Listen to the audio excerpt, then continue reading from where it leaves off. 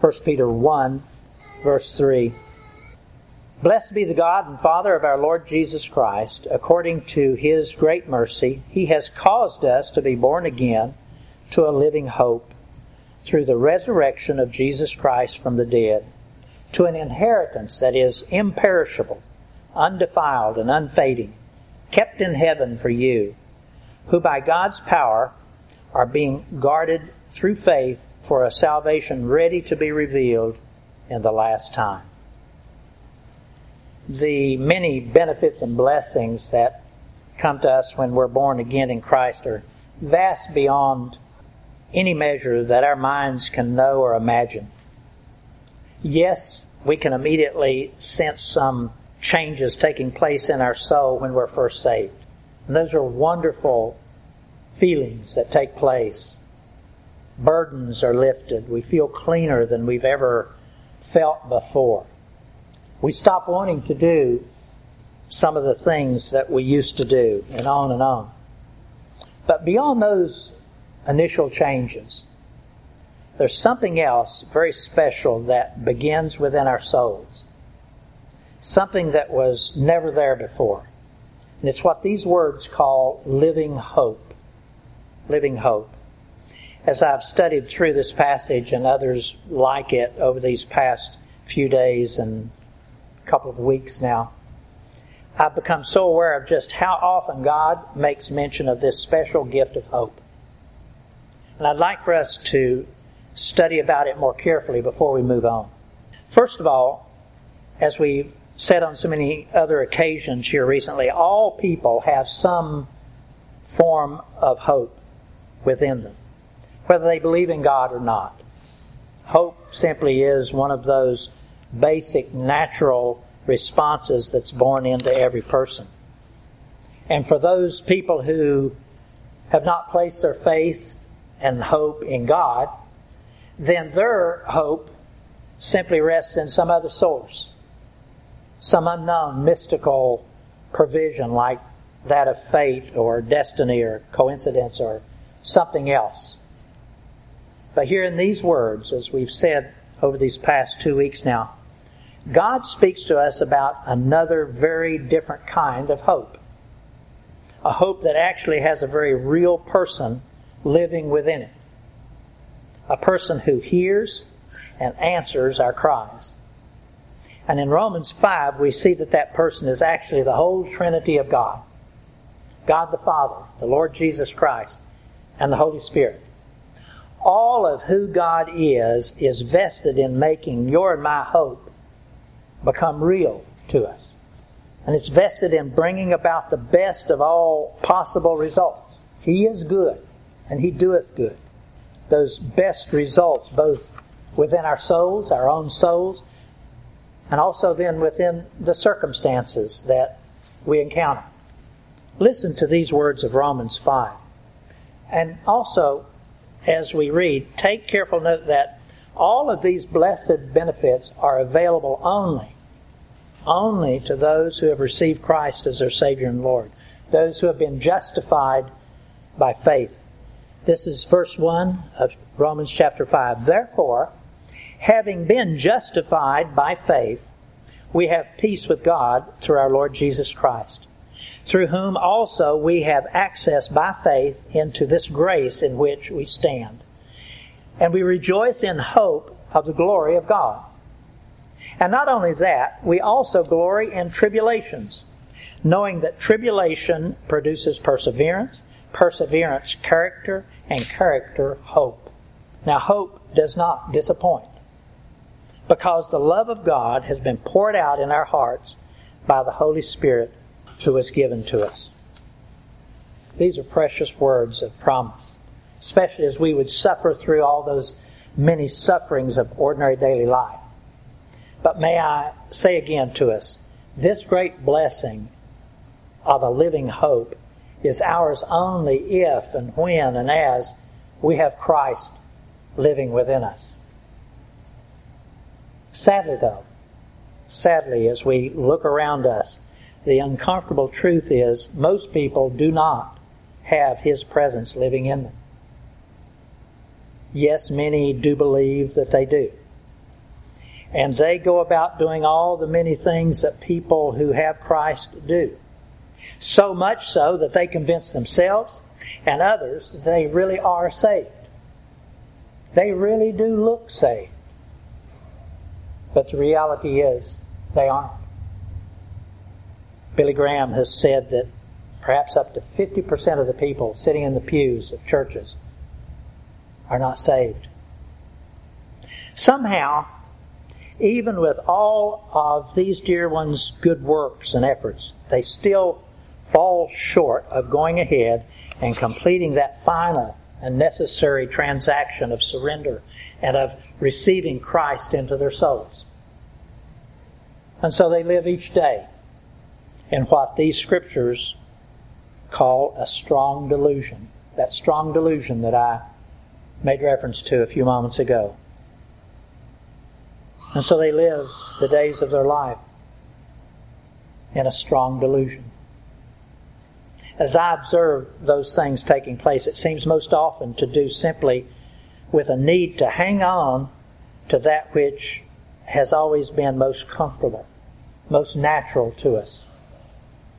From the earliest days of our childhood, we've learned to depend upon our own wits and our own abilities to meet our daily needs.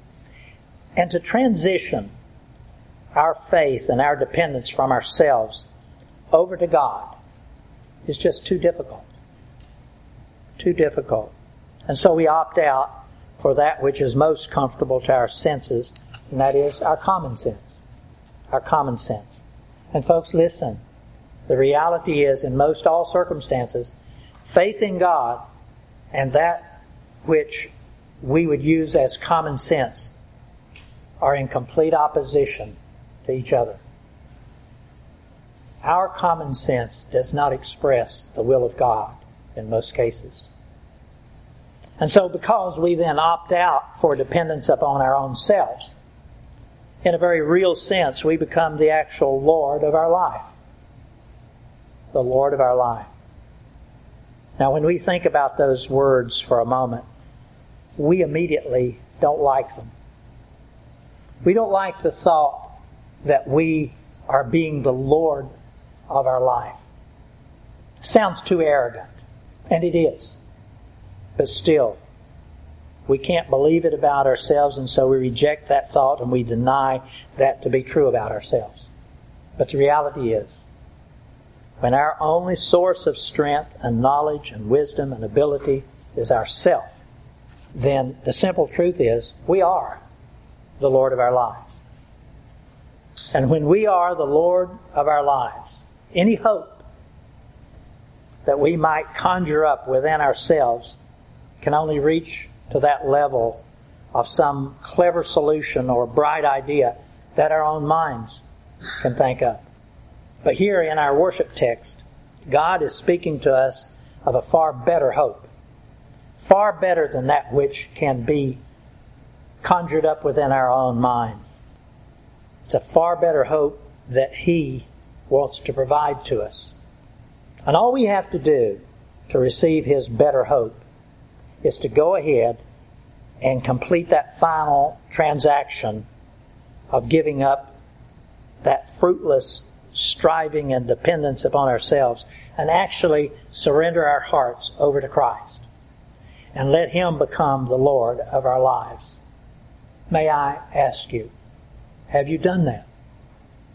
You may very strongly trust Christ as your Savior, but are you willing to let Him be the Lord of your life in every circumstance, all through every day? Note again in these words that God has, though, given us everything that we'll need to take those steps of surrender. So it doesn't really require that much of us if we'll understand these words. Listen, blessed be the God and Father of our Lord Jesus Christ. According to His great mercy, He has caused us to be born again to a living hope through the resurrection of Jesus Christ from the dead. In Ezekiel, we read that when God puts a new heart in us, He puts a new spirit in us. And then He puts His Spirit in us. And then He causes us, just as He did here, to cause us to be born again. He causes us, He moves us to do His will. And that's what He's talking about here. He has given us everything that it takes to personally surrender into His hands. But also, take note of these words. It is because of the resurrection of Jesus Christ from the dead that this blessing is able to be ours, this living hope. May I say that too often my mind can easily read right on past such blessed truths as these and never give them the proper consideration that they deserve. Notice how he says, He has caused us to be born again to a living hope through the resurrection of Jesus Christ from the dead. That's almost would seem like an add-on to the end of the sentence, but it is ever so important to what he is talking about here in the living hope. What does that mean? What do these words mean? Through the resurrection of Jesus Christ from the dead, we can have this living hope. Why is Christ's resurrection from the dead so important to our being able to have life and to live each day with a living hope? The answer to that question is there's a very, very special power that resides within the resurrection of Christ. We're told that in one of my favorite verses of Philippians 3:10. It says, I want to know Christ and the power of His resurrection and the fellowship of sharing in His suffering, becoming like Him in His death. And so somehow to attain to the resurrection from the dead. There really is a very special and miraculous power within the resurrection of Jesus Christ. And as these words of Philippians 3 tell us, you and I ought to want to know what that power is. Because it will make all the difference in that living hope that we will enjoy for the rest of our lives. What is that all about? What is that power that is in His resurrection? Consider, in those hours that Jesus hung there on the cross, He did something that He had never done before. He who had no sin, He who knew no sin ever, became sin for us. He had never done that before. But there, hanging on the cross, He became sin for us. That pure and holy Jesus Christ took upon Himself the burden of every sin of the entire world. Every sin. And as He died there, He took all those sins into that place that's reserved for them, into hell. And yes, please do realize and accept that many of those sins that He took there into hell were yours and mine, our personal sins. But then there in hell, in some miraculous way that we'll never understand, God the Father, God the Son, and God the Holy Spirit dealt with those sins eternally. And then, praise be to God, as Jesus was cleansed from all of those sins and then He was resurrected, He came forth from His death. Listen, He came forth from His death into new life, completely freed from all those sins. And as He did all of that, this miraculous thing took place. God calls it propitiation, a word that means that our sins were completely atoned for. They were wiped away. That's what John the Baptist meant when he said those words when he first saw Jesus. He said, Behold the Lamb of God that taketh away the sins of the world. That's what was taking place. That special truth is what God intended us to understand. And then He told us over in Romans chapter 6, listen to these words now. Here He talks about us uniting with the Lord Jesus and becoming one with Him in His death and in His resurrection. And He tells us how when He was cleansed from all of those sins that He had taken on, when we unite with Him in His death and His resurrection, we also are freed and cleansed from all of our sins. Listen to these words in Romans chapter 6, beginning of verse 1. What shall we say then? Are we to continue in sin so that grace may abound? May it never be. How shall we who died to sin still live in it? If we identify with Him, if we unite with Him in His death, then we who died to sin, how can we live in it any longer? Verse 3.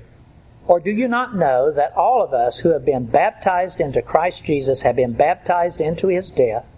Therefore we have been buried with Him through baptism into death, so that as Christ was raised from the dead through the glory of the Father, so we too might walk in newness of life. For if we have become united with Him in the likeness of His death, certainly we shall also be in the likeness of His resurrection. Knowing this, that our old self was crucified with Him, in order that our body of sin might be done away with, so that we would no longer be slaves to sin. For he who has died is freed from sin. Folks, these are precious words. May I recommend them to you, that you sit down and chew on them for a while. Precious words. Verse 5. For if we have become united with Him in the likeness of His death, certainly we shall also be in the likeness of His resurrection. In those days, before you and I surrendered our lives to Christ, sin and our sin nature completely controlled us. Do you remember those days? I remember a lot of them. Thankfully, the Lord is allowing me to have some forgetfulness, because He knows that I don't need to dig up those old bones. But my life was completely controlled by sin and my sin nature, drawing me, drawing you, dragging us into all of those entanglements, Scripture calls it, entanglements of sin. But thanks be to God, the resurrection power that raised Jesus from the dead. Listen, that same resurrection power that raised Jesus from the dead and freed Him from the power of sin and death has also freed you and me from the power of sin and death. That's what He's saying here in Romans chapter 6.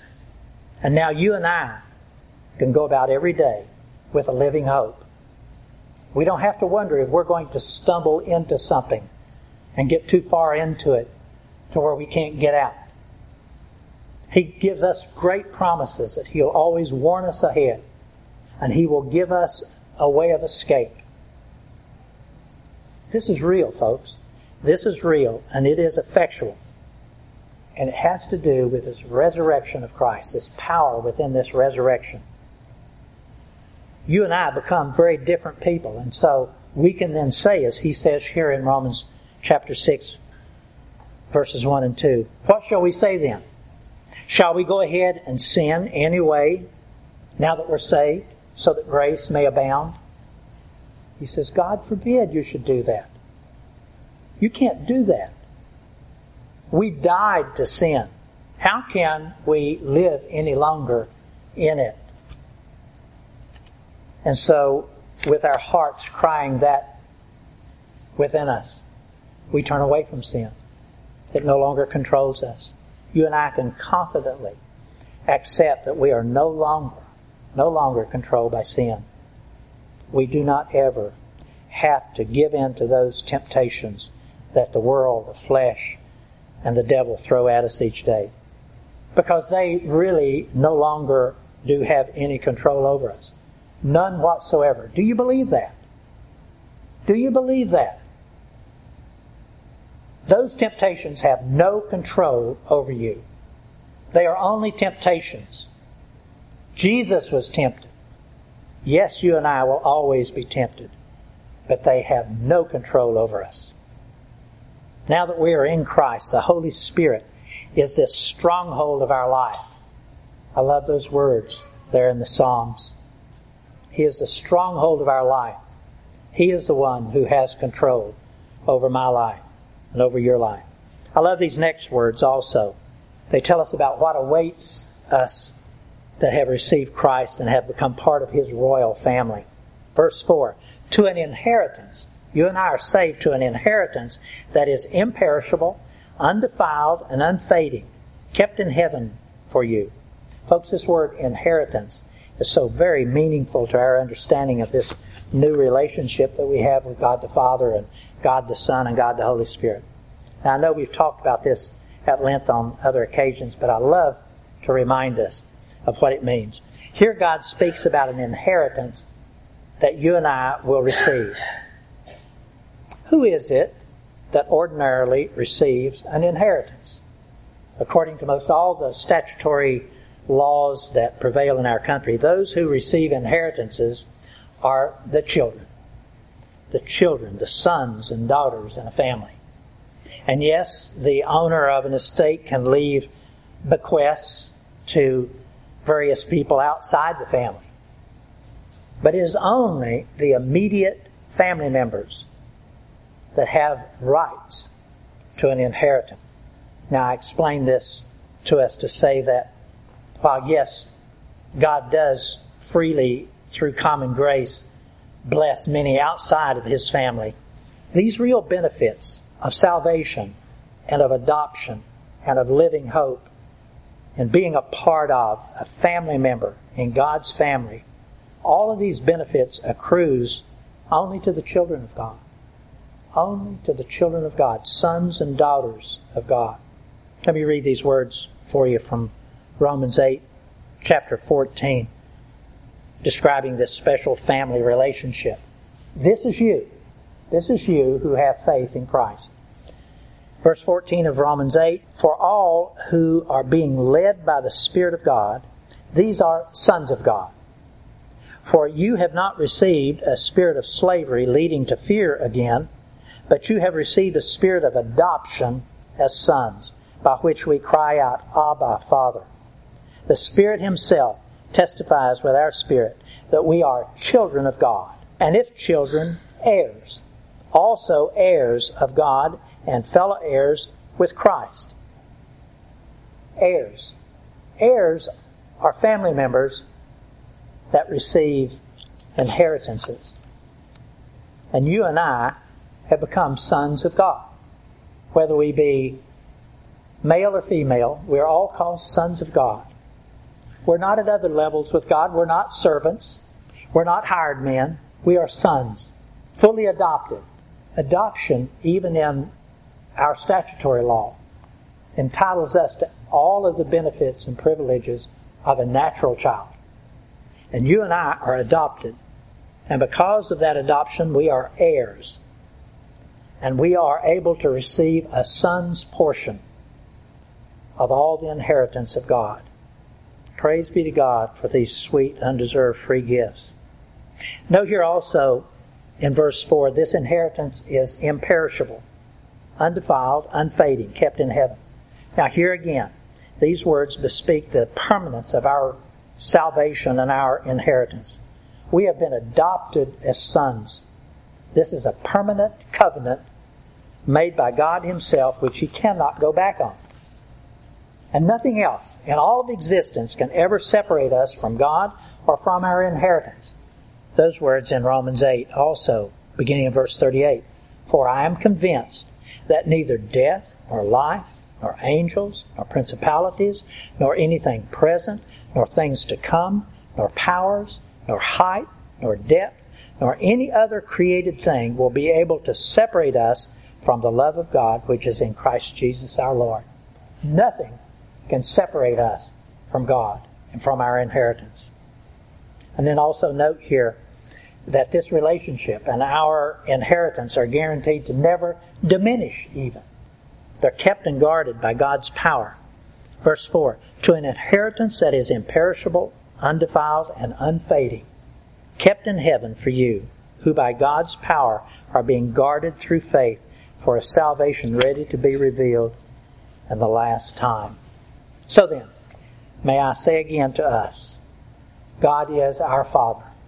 He is our loving Father, and He wants each of us to have the blessed assurance that the hope that rises up within us will be completely and eternally realized, beginning in this life and then lasting on out into eternity as we take possession of the blessed inheritance that He has promised to us. Listen as I close. Blessed be the God and Father of our Lord Jesus Christ. According to His great mercy, He has caused us to be born again to a living hope through the resurrection of Jesus Christ from the dead, to an inheritance that is imperishable, undefiled, and unfading, kept in heaven for you, who by God's power are being guarded through faith for a salvation ready to be revealed in the last time. May I just ask you again, do you believe this? Let's pray.